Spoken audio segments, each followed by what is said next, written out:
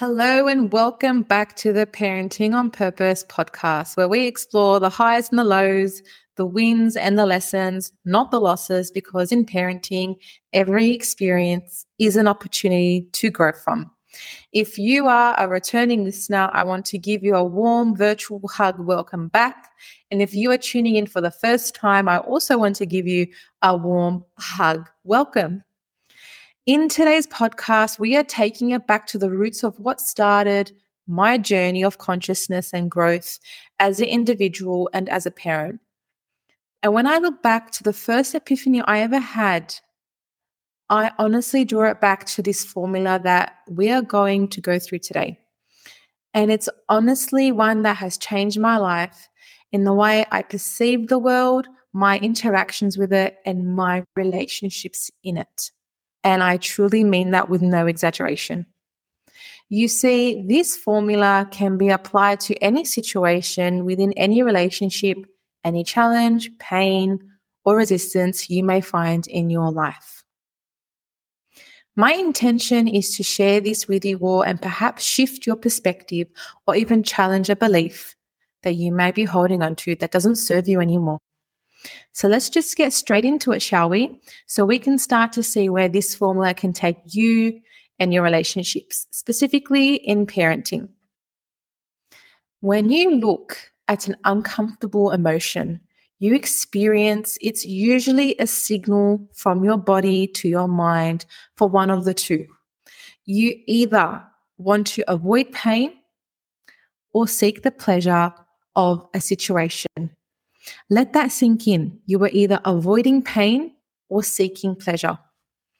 This could look like you exploding when your children are fighting with each other. The signal of conflict causes you dis-ease. And by exploding, you were attempting to put an immediate stop to the conflict, hence avoiding pain.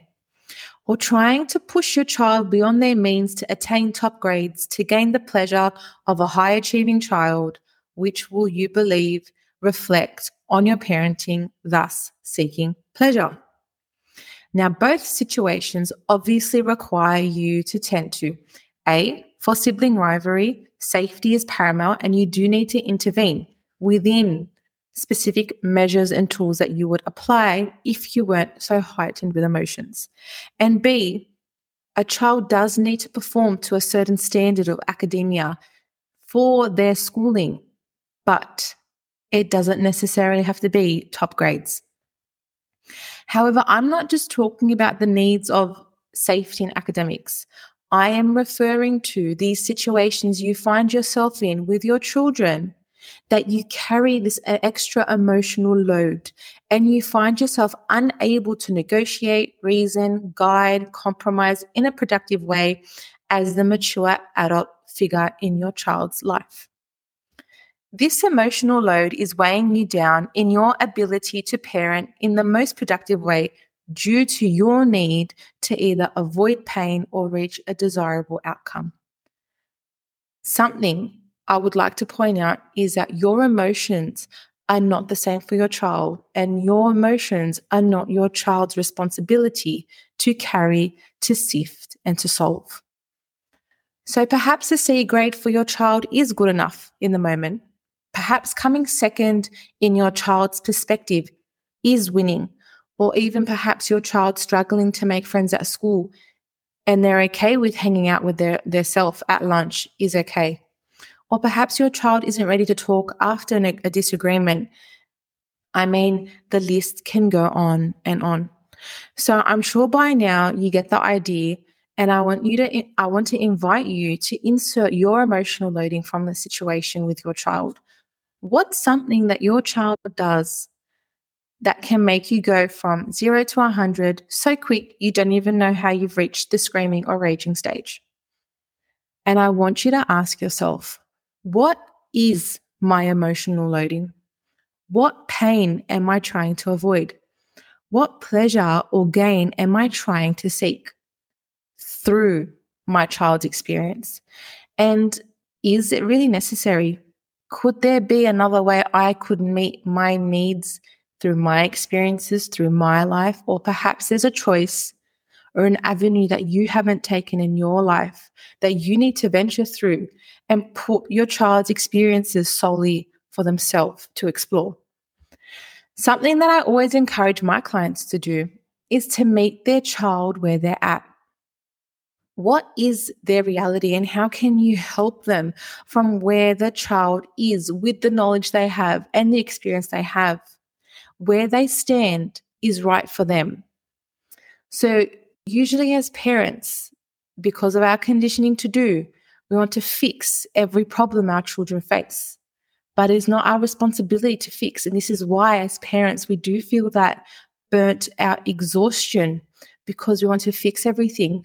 But truthfully, we are robbing our children of the resilience and the opportunities to experience these hard times and uncomfortable conversations and experiences that they can learn from, that they can grow from if we just stood by and held their hand and watched them make the mistakes that we are trying to avoid. So, simply from developing that perspective of meeting your child where they're at and understanding your 10-year-old for their 10 years of experience or your 5-year-old for their 5-year experience of life, you will be able to empathize and connect with their perspective of life and then walk them along the road that they need to take with their choices and with a little bit of guidance. I love using the analogy of parenthood and us as parents as lifeguards. And our children are swimming in between the flags. And sometimes they come out the flags and we whistle them back in and we usher them back inside the flags. Sometimes they go back out and we need to tell them to come back in. So we are merely guiding them. We are coaching them through life and leaving them to be authentic to who they are and grow into this beautiful essence of a human being with their choices so they can feel empowered to grow in who they are and who they're meant to be. So I really encourage you to get a pen and a paper and mind map it out and see what comes up for you. What pain are you avoiding? What pleasure are you trying to seek in that moment, in that situation that you find yourself in with your child, that you find that strong resistance? And most likely the problem will still be there. No one ever said the problem will go away.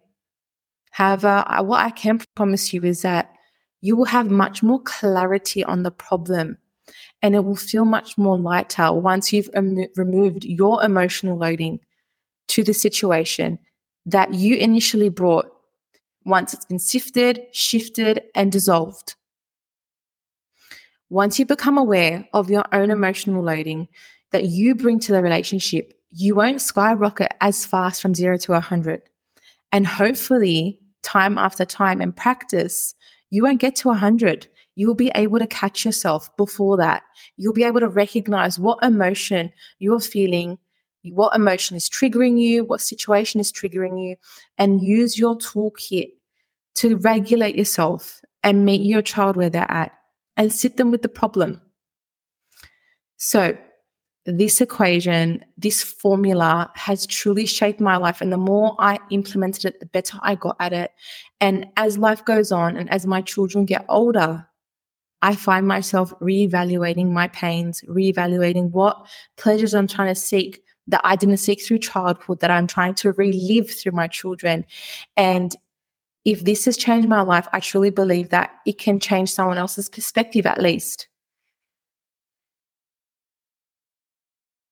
So, if you found this episode helpful, please subscribe. Please share to your socials. It really does help get this podcast out there to other like-minded mothers and fathers. And until next time, bye for now.